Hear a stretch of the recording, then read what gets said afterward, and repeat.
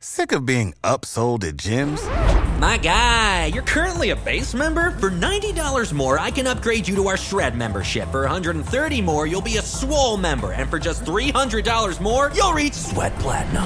At Planet Fitness, you'll get energy without the upsell. Never pushy, always free fitness training and equipment for every workout. It's fitness that fits your budget. Join Planet Fitness for just $1 down and $10 a month. Cancel anytime. Deal ends Friday, May 10th. See Home Club for details. What's the easiest choice you can make? Window instead of middle seat? Picking a vendor who sends a great gift basket? Outsourcing business tasks you hate? What about selling with Shopify? Whether you're selling a little or a lot, Shopify helps you do your thing, however you cha-ching. Shopify is the global commerce platform that helps you sell at every stage of your business. From the launch your online shop stage to the first real-life store stage, all the way to the did we just hit a million orders stage. Shopify's there to help you grow. Whether you're selling scented soap or offering outdoor outfits, Shopify helps you sell. Wherever and whatever you're selling, Shopify's got you covered. Sign up for a $1 per month trial period at shopify.com/try. Go to shopify.com/try now to grow your business, no matter what stage you're in. Shopify.com/try. When you need mealtime inspiration, it's worth shopping Kroger, where you'll find over 30,000 mouth-watering choices that excite your inner foodie. And no matter what tasty choice you make, you'll enjoy our everyday low prices, plus extra ways to save, like digital coupons worth over $600 each week. You can also save up to $1 off per gallon at the pump with fuel points. More savings and more inspiring flavors make shopping Kroger worth it every time. Kroger, fresh for everyone. Fuel restrictions apply.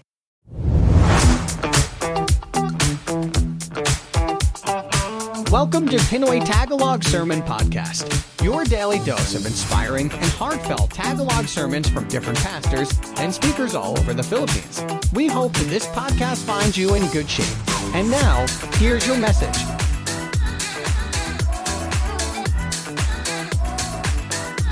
Why is it difficult to forgive? Why is it difficult to receive the gift of Christmas, which is peace? Yan po ang ating pag-aaral ngayon. Accept yourself and others. At kung ano ang kinalaman nito sa ating kapayapaan, because this is the way of Jesus. Dear God, thank you for who you are in our lives. Thank you for this extension of life today. And thank you for all the things that you've given us, not only to survive, but also to enjoy life. Patawarin niyo po kami sa mga kasalanan namin. Hugasan niyo po kami at gawing karapat-dapat dahil sa inyong paglilinis. Maging karapat-dapat kaming lumapit sa iyong harapan at mangahas humingi ng pagpapala. Wala kaming patago sa iyo, O Diyos. Tangi ang pag-ibig niyo ang aming pinangahawakan at ang mga pangako niyo na kami inyong bibigyan ng mga kailangan namin sa buhay.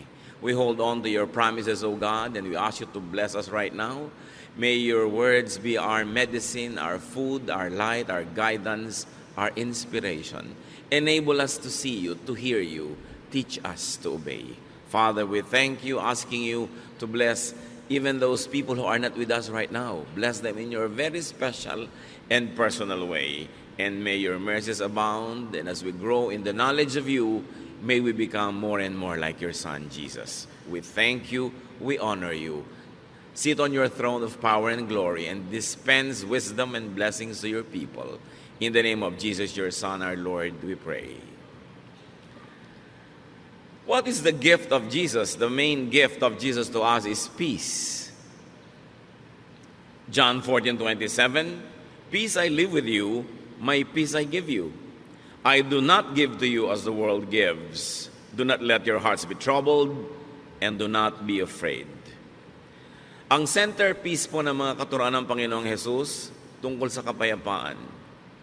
If you're going to analyze the major theme of the Lord's messages, it's about peace. Kaya siya nagpagaling ng mga may sakit, kaya siya nagpalaya sa mga masasamang espiritu, kaya siya nagtuturo ng lahat ng magagandang asal ay para sa ating kapayapaan. He wants us to have a heart that is untroubled, unafraid, unruffled. But how can this happen? When the Lord was born, angels came down to earth and sang glorious songs. Luke 2:13-15. Suddenly a great company of the heavenly hosts appeared with the angel, praising God and saying, "Glory to God in the highest heaven, and on earth peace to on whom His favor rests." Isang uri ng kapayapaan ang ibinibigay ng Diyos Ama sa langit sa pamamagitan ng Panginoong Hesus. But this peace is not for the whole world, not for everyone, but for select individuals. The gift of peace is sufficient for all, but not efficient for just anyone. Ito ay kasya sa lahat ng tao, pero hindi nagiging epektibo sa lahat. Kasi merong dapat gawin ng tao para tablan siya ng kapayapaan na ibinibigay ng Panginoon. And the way of Jesus to peace is to accept yourself and others. Gusto natin magkaroon ng kapayapaan na yan, gusto nating matahimik ang buhay, pero paano ba yun nangyayari? Dapat matutunan nating tanggapin ang ating mga sarili at ang ating kapwa. First, discover your wholeness and that of others. Isang malaking kasinungalingan, kulang ka, mali-mali ka, giba-giba ka, sira-sira ka. It's a lie when people are raised up to think that they are missing so many things in themselves, that they are damaged, and that they are nothing but a wreck. Genesis 1:27, so God created humans to be like Himself. He made men and women. So men are complete, women are complete, people are complete. They're whole, buo, hindi kulang. Essentially, hindi kailangang bawasan o dagdagan kasi napakaganda ng pagkakalikha ng Diyos sa tao.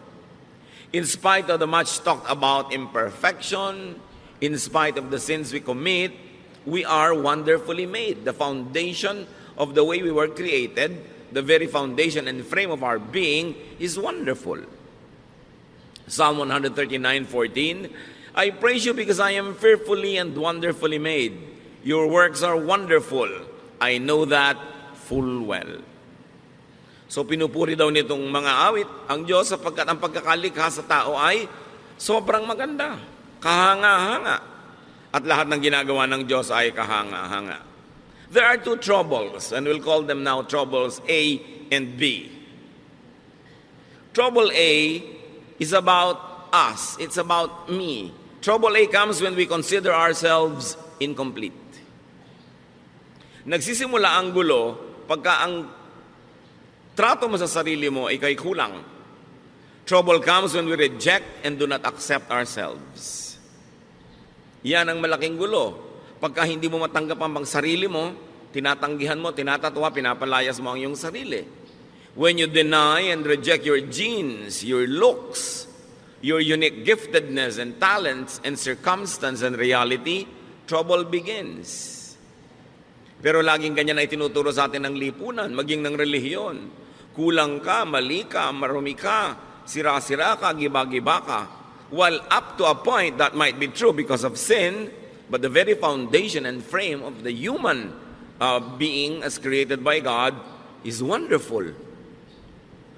Trouble comes when we forcefully change ourselves to suit misapplied standards and oppressive expectations. When you're always made to conform. Nakikita ninyo kahit sa mga subject sa schools, may mga subject na scientific, may mga subject na creative, may mga subject na physical tulad ng PE, may mga subject na naka-incline sa mga numbers, meron naman sa mga social skills. Iba-iba ang kakayahan ng tao, kaya merong iba yung may favorite subject, merong hindi nila masyadong favorite, merong mataas ang grade nila sa subject na yun, merong hindi dito. Bihira naman yung ang taas ang grade mo sa lahat. At yung mga taong matataas ang grade sa lahat, sa school, kadalasan sa practical life, doon naman sila medyo deficient. Sa love life ko minsan, saksakan ng talino sa school, pero pag dumating na sa pag-ibig, di ba? Parang walang alam. Kanya-kanya tayo ng specialties na ibinigay ng Diyos. At hindi mo dapat sinusukat ang sarili mo sa specialty ng iba. Hindi mo dapat kinukumpara ang sarili mo dahil lagi ka lang magiging kulang. Trouble comes when we depend on other people and other things to fill us up. Pag laging kulang ka ang iyong pagtingin sa buhay, Ang mangyayari ngayon, sasandal ka at aasa ka lagi sa mga bagay at sa mga tao para ka laging maging kumpleto.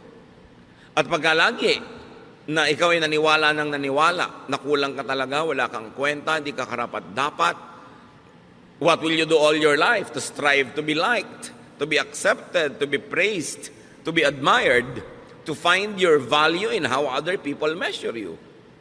Sa simula pa lang, it's headed for disaster. Kung nagsisimula ka pa lamang sa buhay mo, nang iniisip mo na agad, kailangan mo ng ganito, kailangan mo ng ganon, kailangan mo umasa kay kuya, kay ganito, kay ate. Dahil kulang at kulang ka, ano mangyayari? Lagi kang naiinggit, lagi kang maninibugo, lagi kang kulang.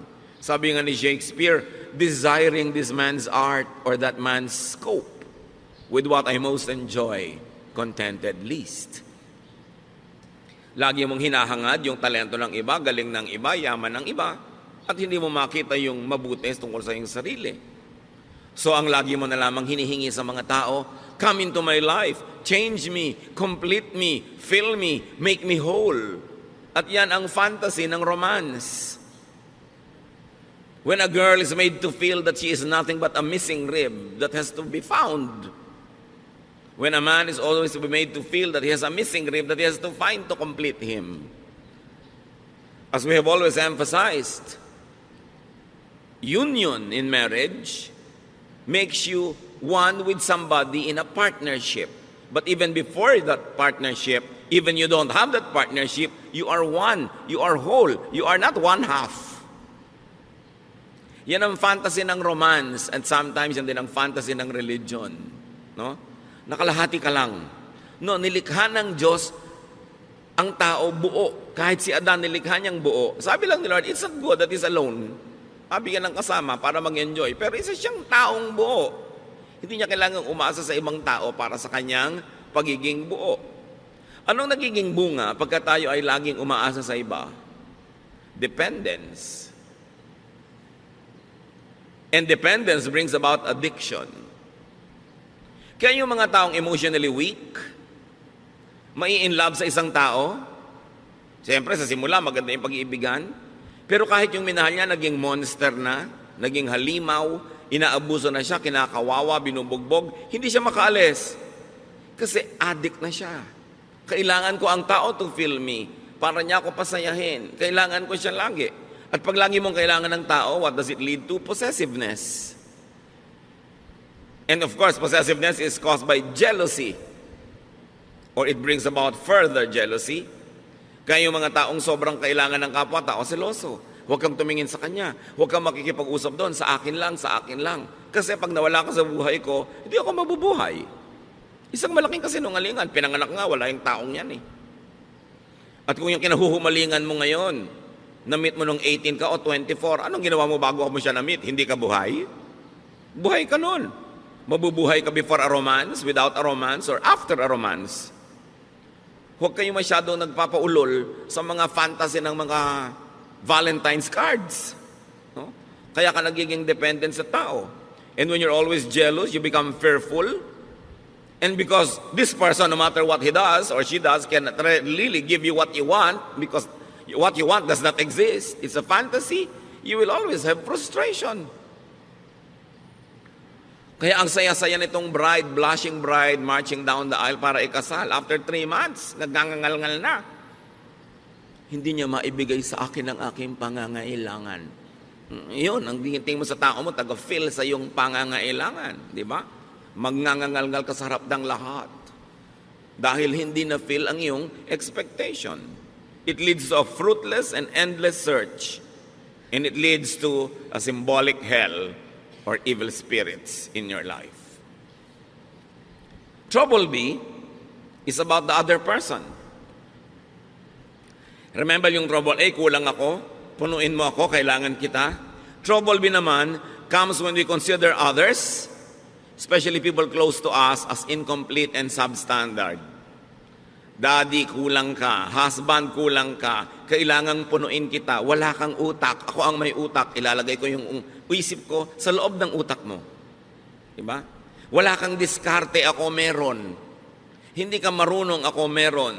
Ito ang lagi natin ginagawa sa mga partner. ginagawa ng parents sa mga anak. Anak, hindi mo alam kung anong bagay sa'yo. Huwag kang mag-aral niyang arts. Walang pera dyan. Pity. No? Yung marunong pa yung magulang doon sa anak kung ano yung gusto ng anak. No? Lagi natin sabing, akong nakakalam niyan, hindi ikaw. Ang mga sons and daughters, marunong pa rin sila sa magulang nila. Dapat ganitong palakad ng bahay natin, ganitong palakad ng ating mga pamumuhay. Mga kapatid na hindi magkasundo. No? Dahil dapat ganito ka, kamukha kita.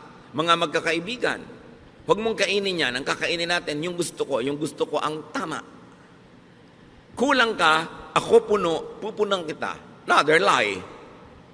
Kasi kung puno ka, puno rin yung kapwa mo. Trouble becomes when we reject. What's the easiest choice you can make? Window instead of middle seat? Picking a vendor who sends a great gift basket? Outsourcing business tasks you hate? What about selling with Shopify? Whether you're selling a little or a lot, Shopify helps you do your thing, however you cha-ching. Shopify is the global commerce platform that helps you sell at every stage of your business. From the launch your online shop stage to the first real-life store stage, all the way to the did we just hit 1 million orders stage. Shopify's there to help you grow. Whether you're selling scented soap or offering outdoor outfits, Shopify helps you sell. Wherever and whatever you're selling, Shopify's got you covered. Sign up for a $1 per month trial period at shopify.com/try. Go to shopify.com/try now to grow your business, no matter what stage you're in. Shopify.com/try. When you need mealtime inspiration, it's worth shopping Kroger, where you'll find over 30,000 mouth-watering choices that excite your inner foodie. And no matter what tasty choice you make, you'll enjoy our everyday low prices, plus extra ways to save, like digital coupons worth over $600 each week. You can also save up to $1 off per gallon at the pump with fuel points. More savings and more inspiring flavors make shopping Kroger worth it every time. Kroger, fresh for everyone. Fuel restrictions apply. Them or accept them only partially. Mahal mo lang yung anak mo kung kamukha mo. Mahal mo lang yung anak mo kung yung mga talent niya, gusto mo, pag iba na yung talent niya, ayaw mo na siya. So hahanap ka na ibang anak na paborito na kamukha mo. Trouble be when we fill other people with ourselves. Hindi dapat ganyan ang kulay na isinusuot mo. Dapat ganito. Hindi dapat ganito. Dapat yung standard ko. Now, when we are raising children, that's all right to set standards. Kasi blanco sila, walang kaalam-alam. Pero oras na yung tao na de-develop na yung personality, we allow them to be how God wanted them to be. Kung paano sila nilikha ng Diyos. Kung ano yung talentong ibinigay sa kanila, yun ang dapat natin silang bigyan ng laya na hanapin nila. Yung kanilang buhay doon sa talento, sa hilig, sa galing na ibinigay sa kanila ng Diyos. Trouble becomes when we force them to change to suit our taste. And all of this, major issues happen between husband and wife. Ang pag-aasawa ay isang walang patakarang pagtanggap. Hindi siya isang reformatory institution na iibahin kita. Babaguhin ka ng aking pag-ibig. Sa teleserye lang yon, walang nagbabago. So kung hindi mo gusto yung buong-buong tao, wag mong pakasalan, inaasahan mong mababago mo. Ngayon kung nagbago siya dahil siya ay naging sumusunod rin sa Diyos, nagkusa, bonus. Pero hindi mo kayang baguhin ang isang tao. Yung let me change you, let me fill you, let me refit you to fit my fantasy. You know what's wrong with that? There will be domination. Dodominahin mo ang iyong kapwa. Because for you naman na egg, there should be conquest. Therefore, there will be colonization. You colonize the other person's brain with your thoughts. Gusto mo mag-isip siya tulad mo. Gusto mo thoughtful siya sa ganitong bagay. Hindi niya kakalimutan ng ganitong bagay. Hindi siya maalalahanin. Although it's not an excuse, pero generally speaking, di ba, mas mahilig yung mga babaeng makaalala ng mga anniversary, mga birthday, pati sa iksi na mga relasyon ngayon, monthsary na lang Kasi baka hindi na makaabot ng anniversary na isang taon. Weeksary, no? Baka mamaya may hoursary pa. So, mas particular talaga yung mga babaeng maalalahanin. Lagi na lang gusto maalala yan ni husband. Although, Mag-effort naman yung mga husband maalala, pero dapat mong tanggapin na iba ako, iba siya. Maalalahanin ako, siya hindi. Pero may iba siyang katangian.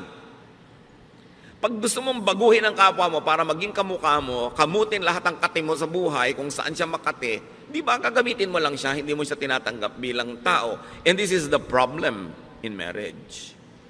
Because the moment you try to dominate another person, natural instincts will surface. There will be resistance, rejection. There will even be subversion.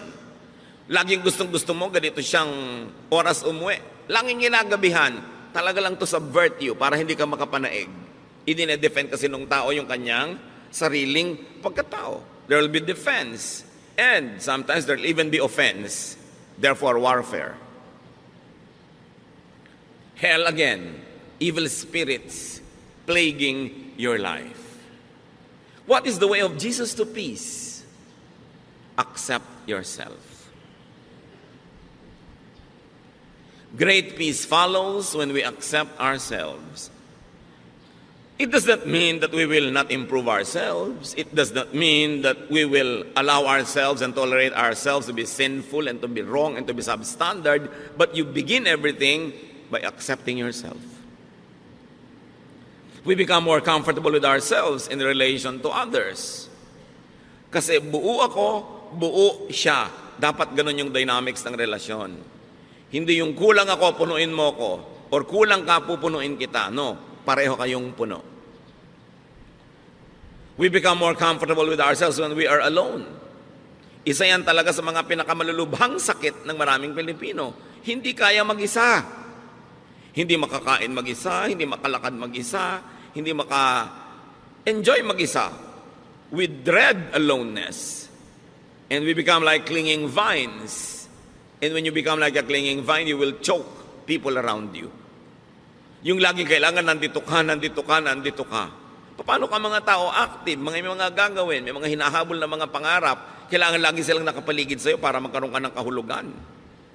Kailangan maging komportable ka sa sarili mo kahit ka mag-isa. There are times when may mga kasama ka, enjoy, but you must also enjoy aloneness. Kasi kung talagang gusto ng Lord na lagi kang may kasama, dapat nilikha kang may mga kakambal, yung kabit-kabit kayo. Yung hindi kayo nagkakahiwa-hiwalay. Di ba pag may pinapanganak pang ang kambal, ino-operahan pa natin para magkahiwalay? Dahil mahirap yung may kakambal. Ngayon, kung may kakambal ka emotionally, hindi ka na inom ng masarap na inumin kung hindi mo kasalo sa iisang straw ang kung sino man. Di ba, miserable ka nun. At gagawin mo rin yung taong miserable dahil lagi mo siya kahanapin, nandiyan ka, kasi iinom na ako. Kailangan matuto rin tayo ng healthful aloneness. But when you cannot accept your own self to be your own companion, how can you be a companion to others? Kailangan yun ang sanayin natin. Walang mga tao ngayon, I will enjoy this alone. Kasi yung paghahanap ng kasama ko minsan ng malaking kapahamakan, kahit sino na lang tuloy na pwedeng sumama, isasama, para huwag lang mag-isa. Self-acceptance is the foundation of self-love and self-appreciation. Hindi yan masama. Anong sabi ng Panginoong Hesus sa Mark 12:31? Love others as much as you love yourself. No other commandment is more important than this. So we are not being forbidden to love ourselves, but we are only being reminded, yes, love yourself, but in the same way, love others also. Huwag yung love yourself lang and forget others. At hindi naman love others only and forget yourself. Pareho yun na mali. Irespeto mo ang kapwa mo, irespeto mo rin ang sarili mo. Hindi naman yung binabastos ka na, ang respeto mo pa. Hindi ka na nire-respect. Mahal mo ang sarili mo tulad ng pagmamahal mo sa iba. Why? Because you cannot give what you do not have. How can you understand others when you don't understand yourself? How can you be kind to others when you're not kind to yourself? How can you love others when you don't love yourself? Self-acceptance is the foundation of self-tolerance. At mahirap to be intolerant to your own self. May mga tao, lactose intolerant. Hindi sila pwedeng uminom ng gatas. Kung intolerant ka sa sarili mo, yung sarili mo hindi mo matanggap, hindi ka pwedeng mapag-isa, ano mangyayari? And self-acceptance is the foundation of genuine self-forgiveness. Many people cannot forgive others because they also never forgive themselves. So, pinahihirapan nila ang sarili nila, pinahihirapan din nila ang kanilang kapwa. Self-acceptance is a foundation of healthy autonomy. Ang tao dapat masarap na may kasama, masarap na kasama, pero pwede ring walang kasama. Kasi kasama mo ang Diyos. Kahit kailan hindi ka pwede mag-isa. Kasi tinitirhan ka ng Espiritu ng Diyos. Kumisan nga, lagi ka may kasama, hindi ka na tuloy magkaroon ng oras sa makipagsarilinan sa iyo ang Diyos dahil laging may abala. Laging may iba. We should learn healthy autonomy. When we accept ourselves, when we realize our wholeness, we do not excessively depend on and attach to people and things. We socialize, we enter relationships for additional enjoyment, for mutual upliftment, not for dependence. Dapat papasok ka sa relasyon, makikipagnobyo ka, mag-aasawa ka, makikipagkaibigan ka, hindi para ka may sandalan at hindi rin para meron kang buhatin.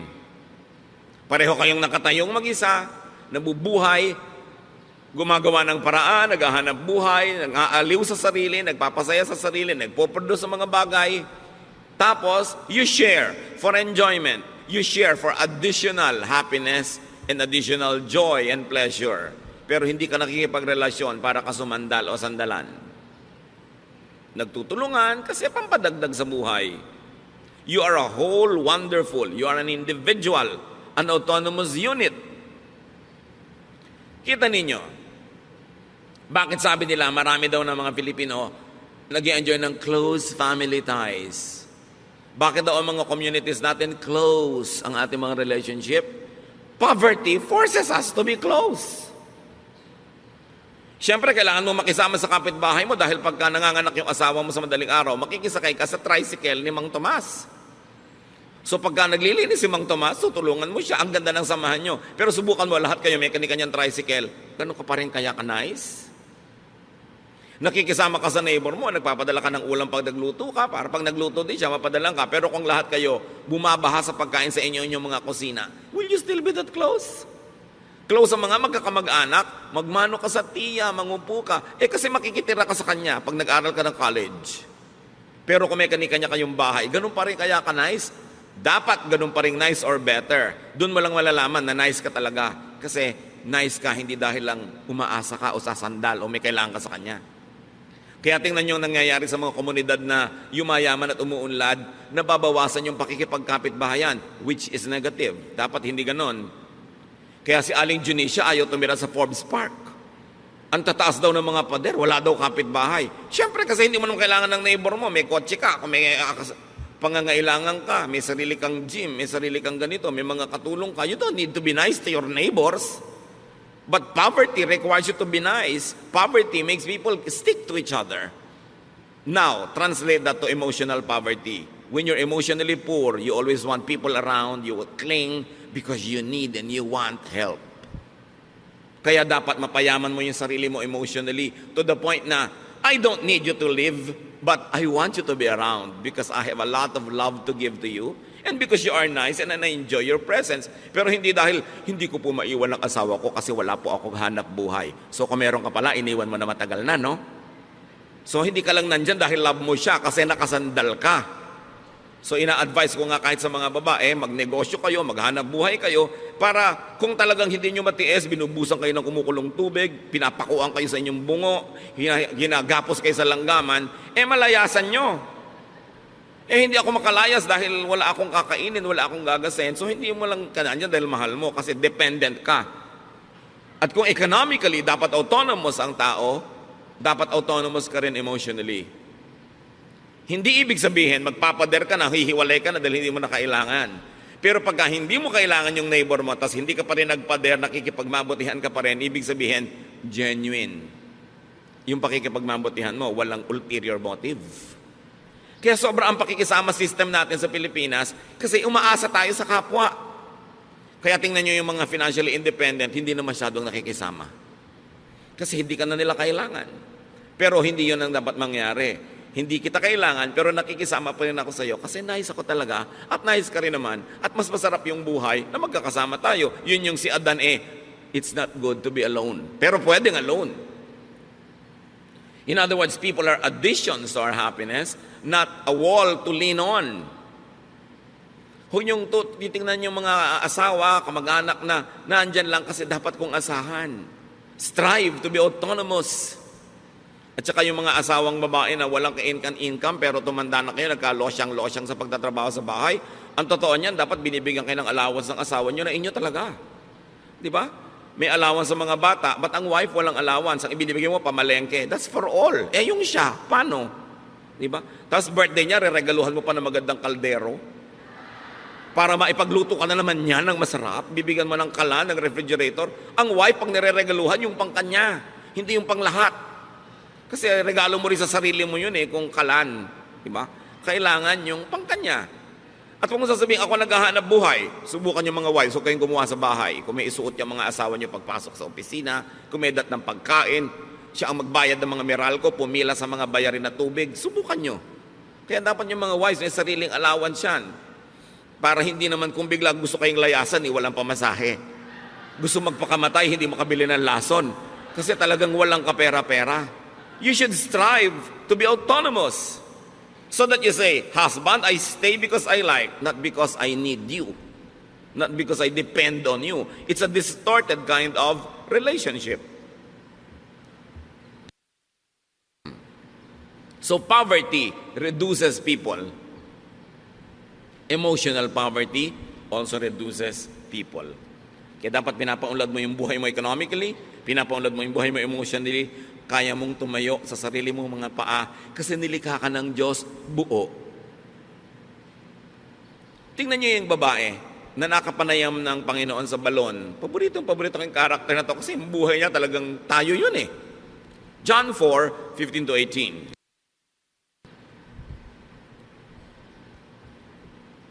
Matapos makausap ng Panginoon ng babaeng ito, sinabi ni Lord, alam mo, kung hihingi ka lang sa akin ng living water, bibigay ko sa iyo, hindi ka na mauuhaw pa.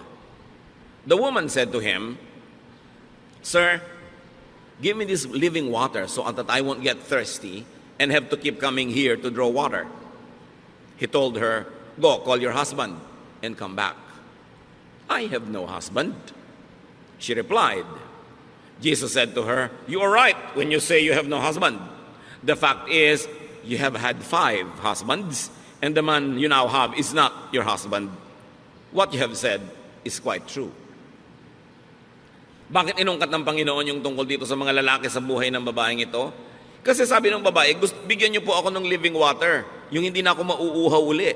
I want this living water so I won't have to be thirsty again. So the Lord had to tell her what she did not need. The point Jesus was making, the woman had been deceived into believing that she was incomplete and that she needed men to complete her. Sabi niya, gusto mo maging complete? Tanggalin muna natin yung mga abala sa utak mo. Tawagin mo yung asawa mo. Wala po ako asawa. Tama ka. Kasi yung 5 lalaki nagdaan sa buhay mo, hindi mo mga asawa. At yung lalaki ngayong nasa buhay mo, hindi mo rin asawa. Bakit ang dami mong lalaki sa buhay? Kasi akala... Save big on brunch for mom, all in the Kroger app. Get half gallons of delicious Kroger milk for $1.29 each. Then get flavorful Tyson natural boneless chicken breasts for $2.49 a pound, all with your card and a digital coupon. Shop these deals at your local Kroger, less than 5 miles away. Or tap the screen now to download the Kroger app to save big today. Kroger, fresh for everyone. Prices and product availability subject to change. Restrictions apply. See site for details.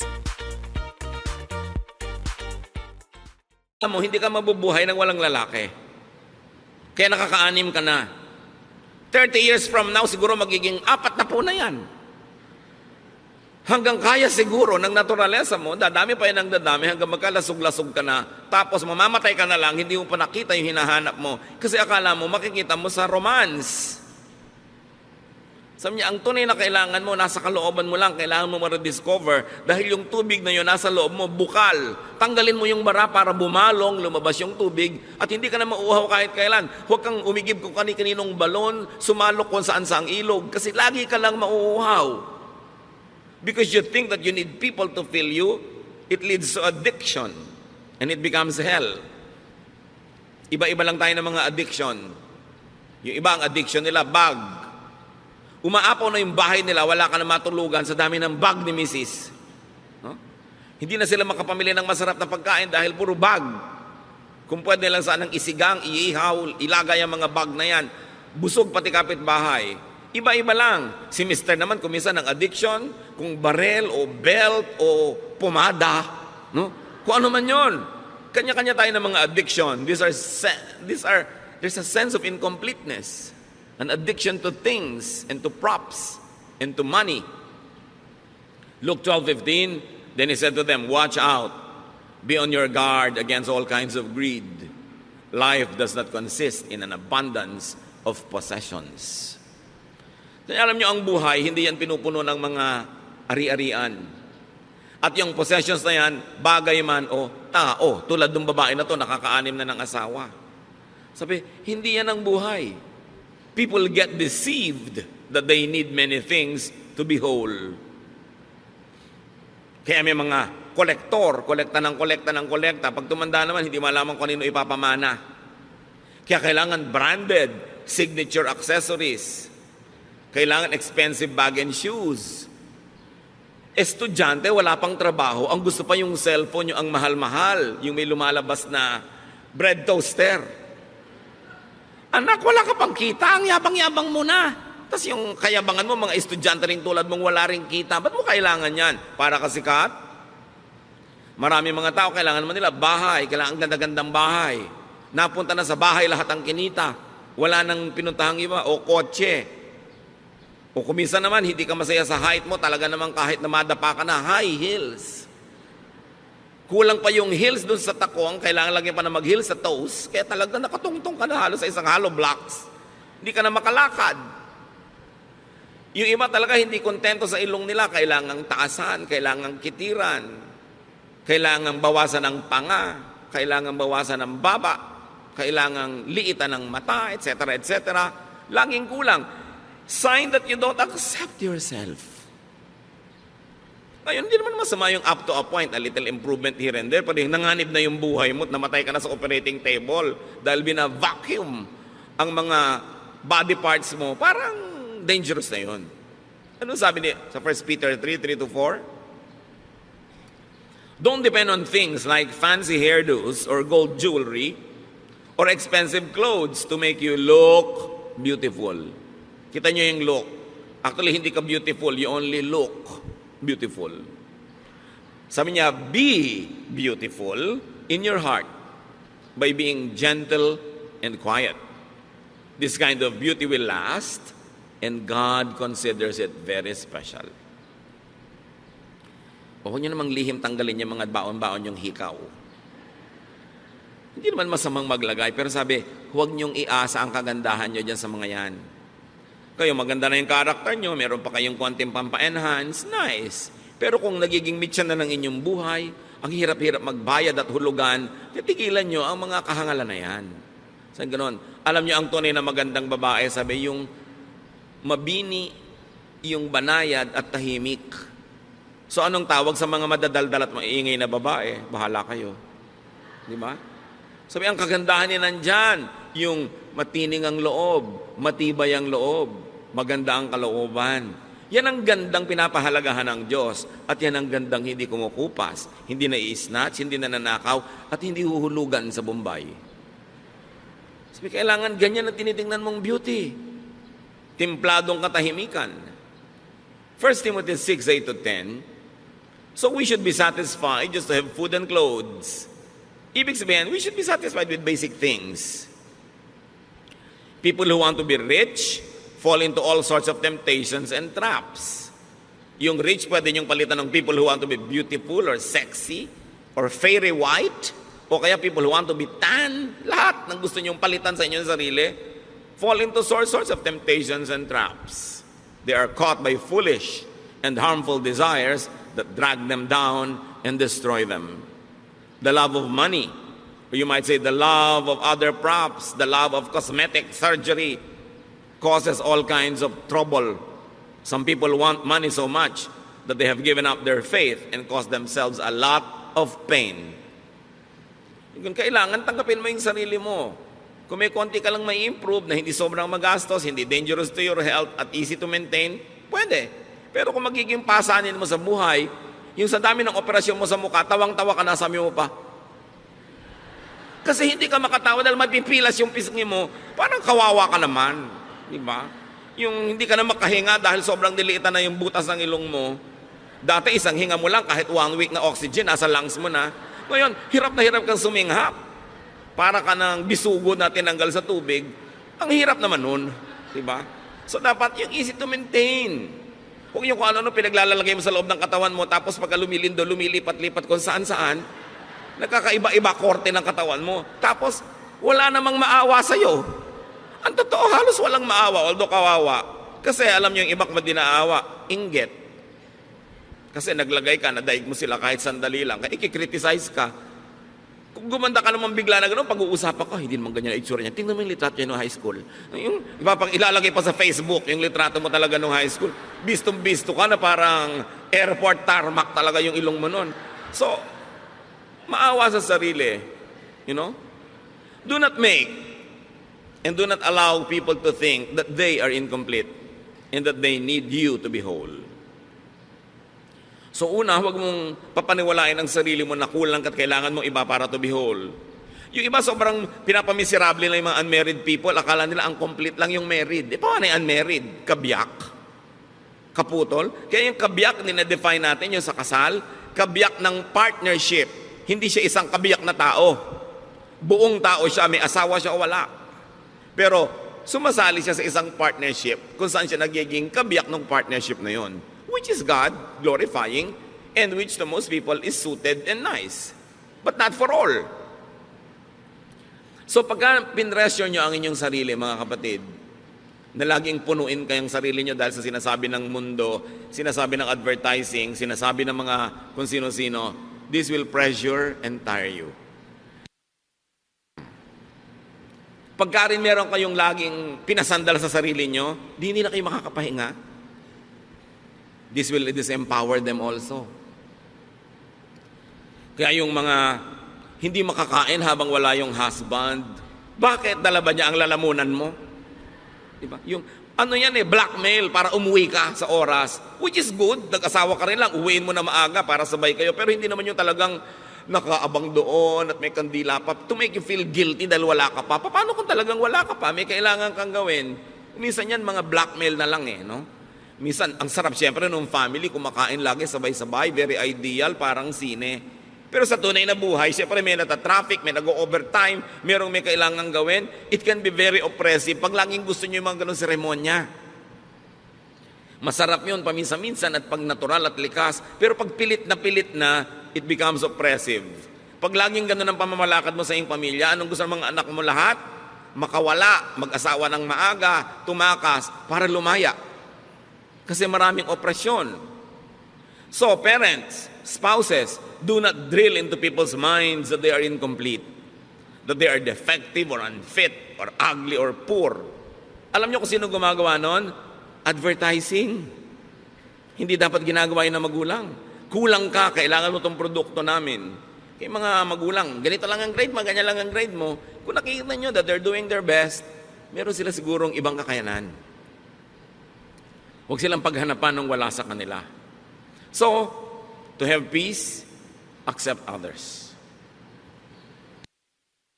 Romans 15:7, accept one another, just as Christ accepted you. Kung paano ko tinanggap ng Diyos, warts and all, walang patakaran, buong pagtanggap, ganun daw ang gawin mong pagtanggap sa kapwa. But instead of accepting others, we insist on reforming them. It's God's work, not our work. And we reject them when they don't comply with our specifications.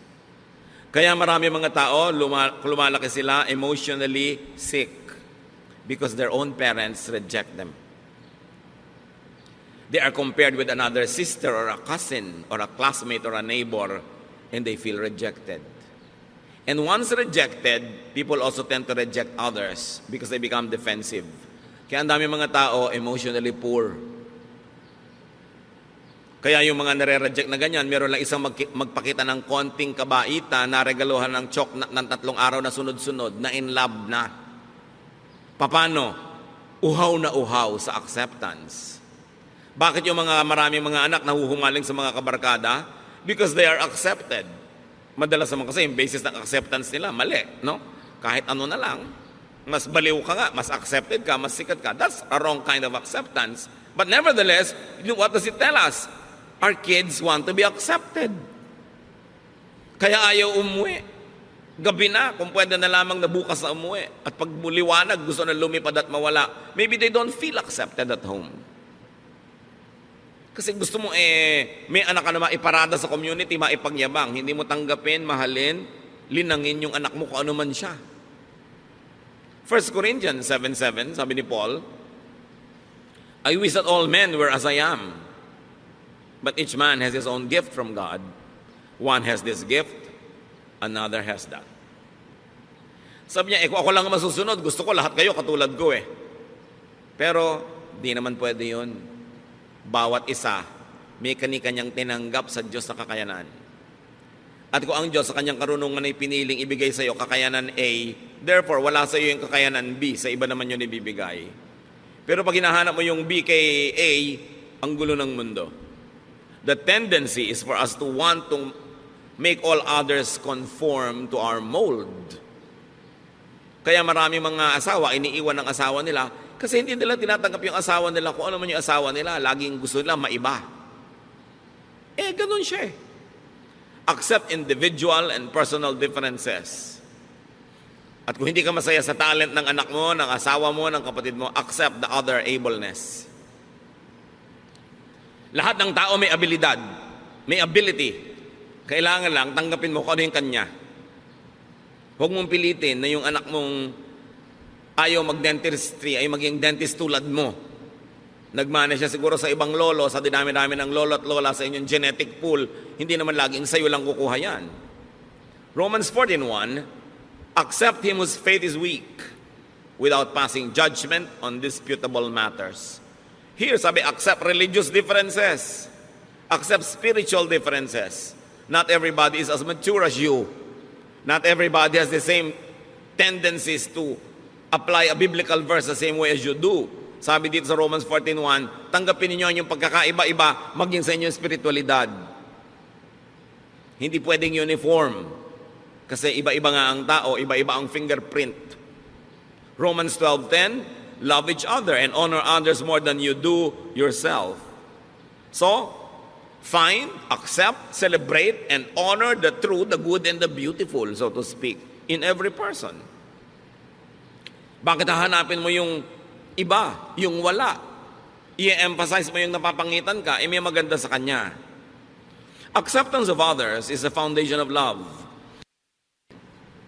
of appreciation, tolerance, and even genuine forgiveness. And here we go to the heart of the matter. Yung iba nagtatanong, bakit po nag-forgive na ako pero may pain pa? Bakit nagpatawad na ako pero may hapdi, may kirot? You have not forgiven. Probably you have only stopped being hostile.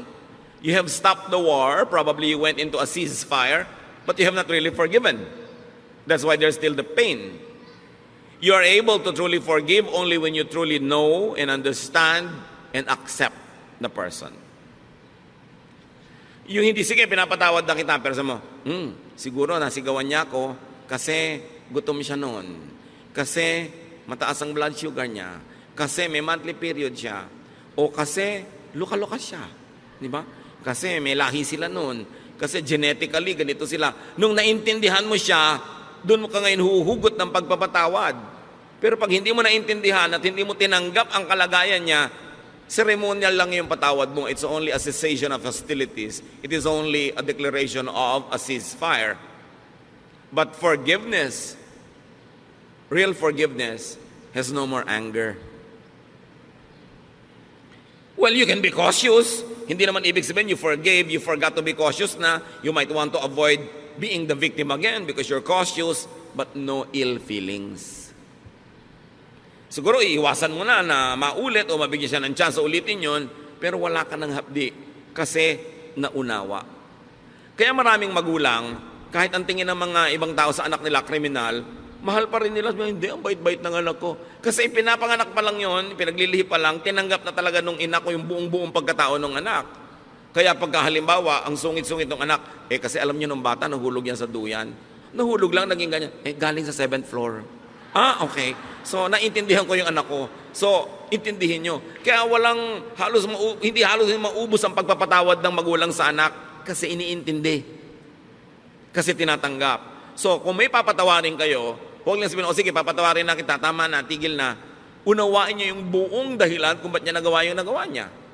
At pag naunawa nyo yun, baka maawa pa kayo, mamahalin nyo pa. Ganun ang pagpapatawad ng Diyos. Dahil kilala tayo ng Diyos, alam niya yung genetic makeup natin, alam niya yung emotional and chemical situation ng buhay natin the moment that we run short of God's glory. That's why God understands, God forgives, and God loves. Kaya ang sabi, as God forgives you, you forgive one another.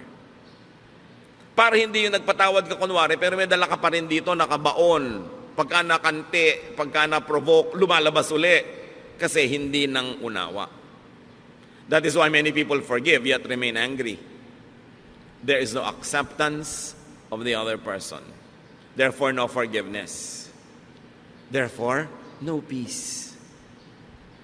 Ang tunay na pagpapatawad nangyayari lang pagka tinanggap mo at doon ka lang nagkakaroon ng tunay na kapayapaan. How does that happen? How to get on the Jesus way of peace through acceptance of self and others. Now, this teaching...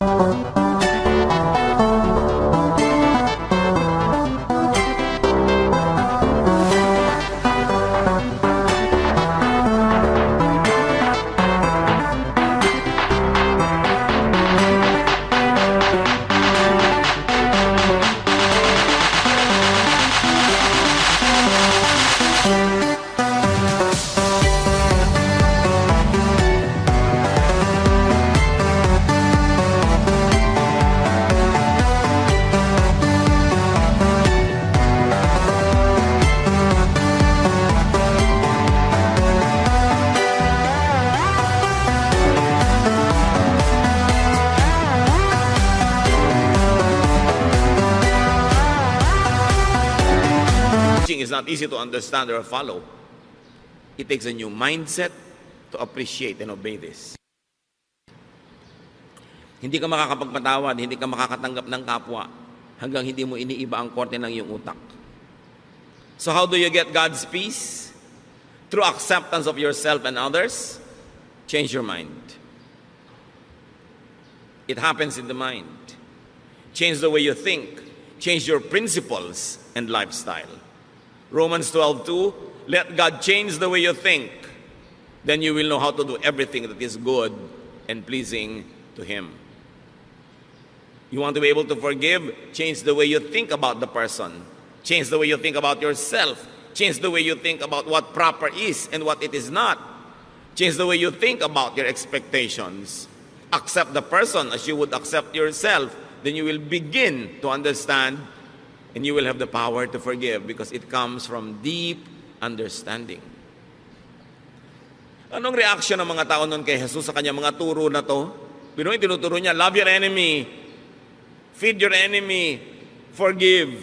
Mark 1:27. The people were so amazed that they asked each other, what is this? A new teaching and with authority. Ya, iba to kakaiba. Libong taon na yung relihiyon nila, hindi naman sila natahimik. Kaya sabi niya, iba to. May kapangyarihan ang kanyang mga sinasabi. It's a new way of thinking. That's why it's a New Testament. That's why it's a new covenant. Matthew 18:3, and He said, I tell you the truth, unless you change and become like little children, you will never enter the kingdom of heaven. So you might want to apply that to eternal security and salvation and exemption from hell. Apply it as much as you want. But I suggest that you also apply it this way, that unless you begin to think in a new way, you will never enjoy heaven on earth. You will never have paradise. You will never have peace. If you insisted on thinking the old way, you can never have the peace that Jesus wants you, because it is a new arrangement, a new idea that requires a new mindset. To have heaven, peace, contentment, rest, one has to be a child again. One has to restart from the beginning. One has to be reprogrammed. In a manner of speaking, one has to be born again. To rediscover, revive, and nourish God's reign in his or her heart. Kailangan madiscover mo uli yung sarili mo na, oo nga pala, doon sa kaloob-looban ko, ako'y isang buong tao. Nilikha sa wangis ng Diyos. Na ang Espiritu ng Diyos ay nananahan sa akin. Ba't kailangan kong humanap ng pag-ibig, ng pagmamahal, ng kasiyahan sa iba? Kailangan munang pumasok ako sa loob ko. I must travel into me, discover what God has placed there, nourish it, and let it sustain me. And when I'm already overflowing with love and kindness and goodness, because I've already known and accepted myself, and I know God is in me, then I will socialize with people, I will relate with people, because in that case, I will be full of kindness, not just full of wicked expectations. That I am full, and the other person is full, and I respect his fullness, and we're together to have a better life, because together we can make a beautiful world. But I will not intrude into and colonize this world to make it beautiful in my terms.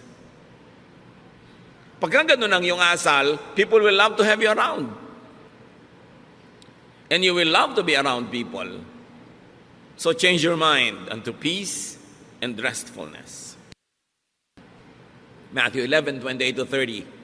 Sabi ni Lord, "Come to me, all of you who are weary and burdened, and I'll give you rest." Pagod na kayo? Pagod na ang puso nyo? Pagod na kayo magalit? Pagod na kayo magsikap magpatawad? Pagod na kayo na matahimik ang buhay nyo? Pagod na kayo sa paghahanap ng mga pangarap nyong pag naabot nyo ay biglang naglalahong parang bula? You're tired of chasing rainbows? You're tired of repairing all the broken toys in your life which never get fixed? Come to me. I'll give you rest. Learn from me. For I am gentle and humble in heart, and you will find rest for your souls. So you don't learn from others. Don't learn from other isms and ideas and philosophies. Learn from me, for my yoke is easy and my burden is light. So paano malalaman kung galing kay Jesus? Magaan. Hindi mahirap sa loob. Kahit hirap yung katawan mo sa pagsunod, hindi hirap ang loob mo. Magaan. The kingdom of God is restful, easy, and light. So peace, restfulness equals heaven on earth. And it is in accepting yourself and others. Habang hindi mo tinatanggap ang anak mo, asawa mo, magulang mo, kapatid mo, lagi kayo magtutunggali. Lagi kayo magko-contest. Mag-uunahan kayo kung sinong masusunod, kung sinong mananalo, kung sinong mananaig. Stressful yan. Hindi ganyan ang buhay. When you accept yourself, you relax. You become less demanding and suffocating. And you become nicer and more open, more accepting. And when you accept others, you also relax. You become less intrusive, less judgmental and demanding. You become more forgiving. And they too relax. Everybody relaxes, masaya ang buhay. Deep and real forgiveness comes from unconditional acceptance and understanding. Change your mind and this can happen. Kaya kami problema sa asawa mo, may iniisip ka, hindi yun ang natutupad. May iniisip din siya, hindi yun ang natutupad. So ba't di nyo nalang palitan ang iniisip nyo? Kasi hindi nyo naman kayang palitan yung asawa nyo. Hindi nyo naman kayang palitan ang pagkatao niya. Palitan nyo na lang yung iniisip nyo, hindi sasaya kayo. Kaya ang sabi ng anghel, peace on whom God's favor rests. Kaya sinabi natin kanina, peace is not for everyone. Peace is not for the whole world. Well, it is efficient for all, or sufficient for all rather. It is efficient only for those who would appropriate it, those who would accept it and live by it. Ang kapayapaan ay hindi para sa lahat.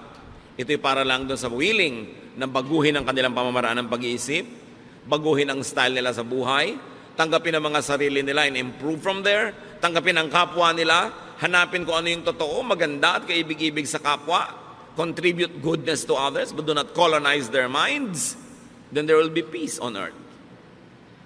Ano mga kapatid, ang hindi nyo matanggap tungkol sa sarili nyo, hanggang ngayon, tanggapin nyo na, huwag kayong tatayo dyan ang di nyo pa tinatanggap. Kasi sayang naman ang pagod na lalamunan ko dito.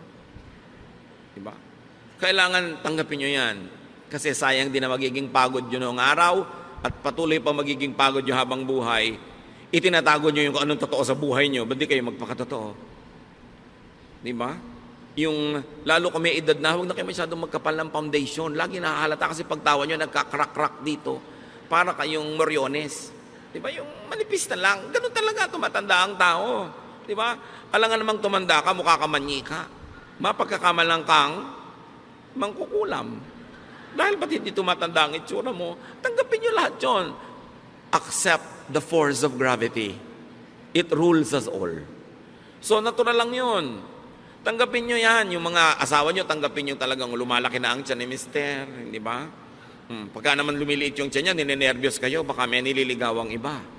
Yung, tanggapin nyo yung anak nyo. What about you? Can't you accept? Accept it. Kasi yan tayo eh. Para kayo matahimik. Now, if you want to improve, improve. Now, accept everyone else around you. Gusto nila mag-improve? Pwede siguro kayo mag-suggest, magbigay ng konting mga clues how you might want to contribute to that growth, but don't impose. Huwag niyong pilitin. Bigyan niyo siya ng space niya, ng time niya, para hindi kayo layasan at layuan. Kasi ang tendency ng tao, pag kinocolonize natin yung brain nila, gusto nilang lumayo. Kaya maraming maaga nag-aasawa, walang kamalay-malay yung magulang, gusto lang pala talang takasan ng anak nila. Hindi lang maamin. Kasi nadodomina, napipilipit sila, yung nawawalan sila ng pagkatao, ginagawa sila mga manyika, ginagawa sila mga puppet. Kailangan palayain mo ang kapwa mo, kahit mo siya pakain. Kahit mo siya dependent. Dahil lahat naman tayo, pakain lang ng Diyos. No? Talagang lahat naman ng mabubuting bagay sa Diyos din ang gagaling. So, dapat I volunteer to accept you. Hindi yung you must accept me. Baligtad yun, ha? Yung pagtanggap sa kapwa, bino-volunteer mo yun, but you don't demand to be accepted. Dahil pag i-demand mo, i-demand din niya, magkakagulo uli ang mundo. That has to be volunteered.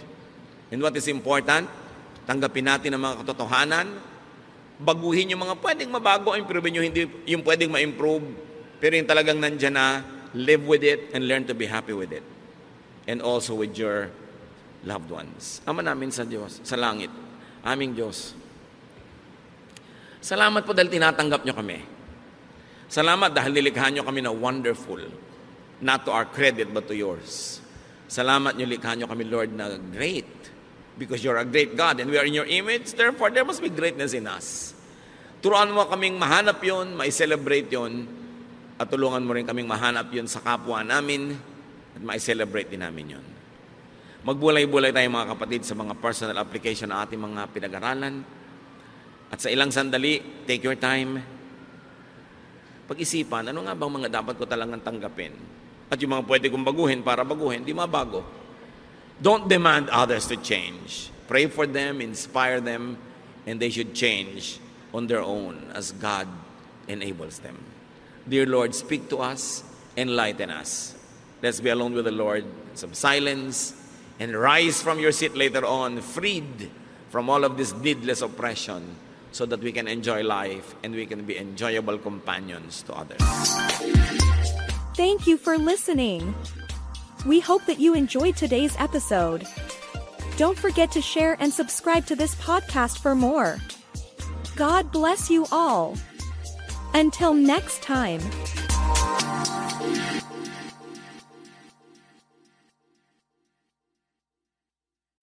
When you need mealtime inspiration, it's worth shopping Kroger, where you'll find over 30,000 mouth-watering choices that excite your inner foodie. And no matter what tasty choice you make, you'll enjoy our everyday low prices, plus extra ways to save, like digital coupons worth over $600 each week. You can also save up to $1 off per gallon at the pump with fuel points. More savings and more inspiring flavors make shopping Kroger worth it every time. Kroger, fresh for everyone. Fuel restrictions apply. Prescription products require completion of an online medication consultation with an independent healthcare provider through the LifeMD platform and are only available if prescribed. Subscription required. Individual results may vary. Additional restrictions apply. Read all warnings before using GLP-1s. Side effects may include a risk of thyroid C-cell tumors. Do not use GLP-1s if you or your family have a history of thyroid cancer. If you've struggled for years to lose weight and have given up hope, did you know you can now access GLP-1 prescription medications at TryLifeMD.com? We're now offering eligible patients online access to GLP-1s, the breakthrough prescription medication that can help you lose body fat and weight. Listen to what people are saying. It's fun to put on jeans that you couldn't get into 6 months ago. Every morning, I look forward to getting on the scale. For anybody who's struggling with their weight, it's a godsend. And here's the best part. Your insurance may cover 100% of the cost of your medication. So go to TryLifeMD.com to have your eligibility checked right now. Get started today at TryLifeMD.com. That's TryLifeMD.com. Save big on brunch for mom, all in the Kroger app. Get half gallons of delicious Kroger milk for $1.29 each. Then get flavorful Tyson natural boneless chicken breasts for $2.49 a pound, all with your card and a digital coupon. Shop these deals at your local Kroger, less than 5 miles away. Or tap the screen now to download the Kroger app to save big today. Kroger, fresh for everyone. Prices and product availability subject to change. Restrictions apply. See site for details.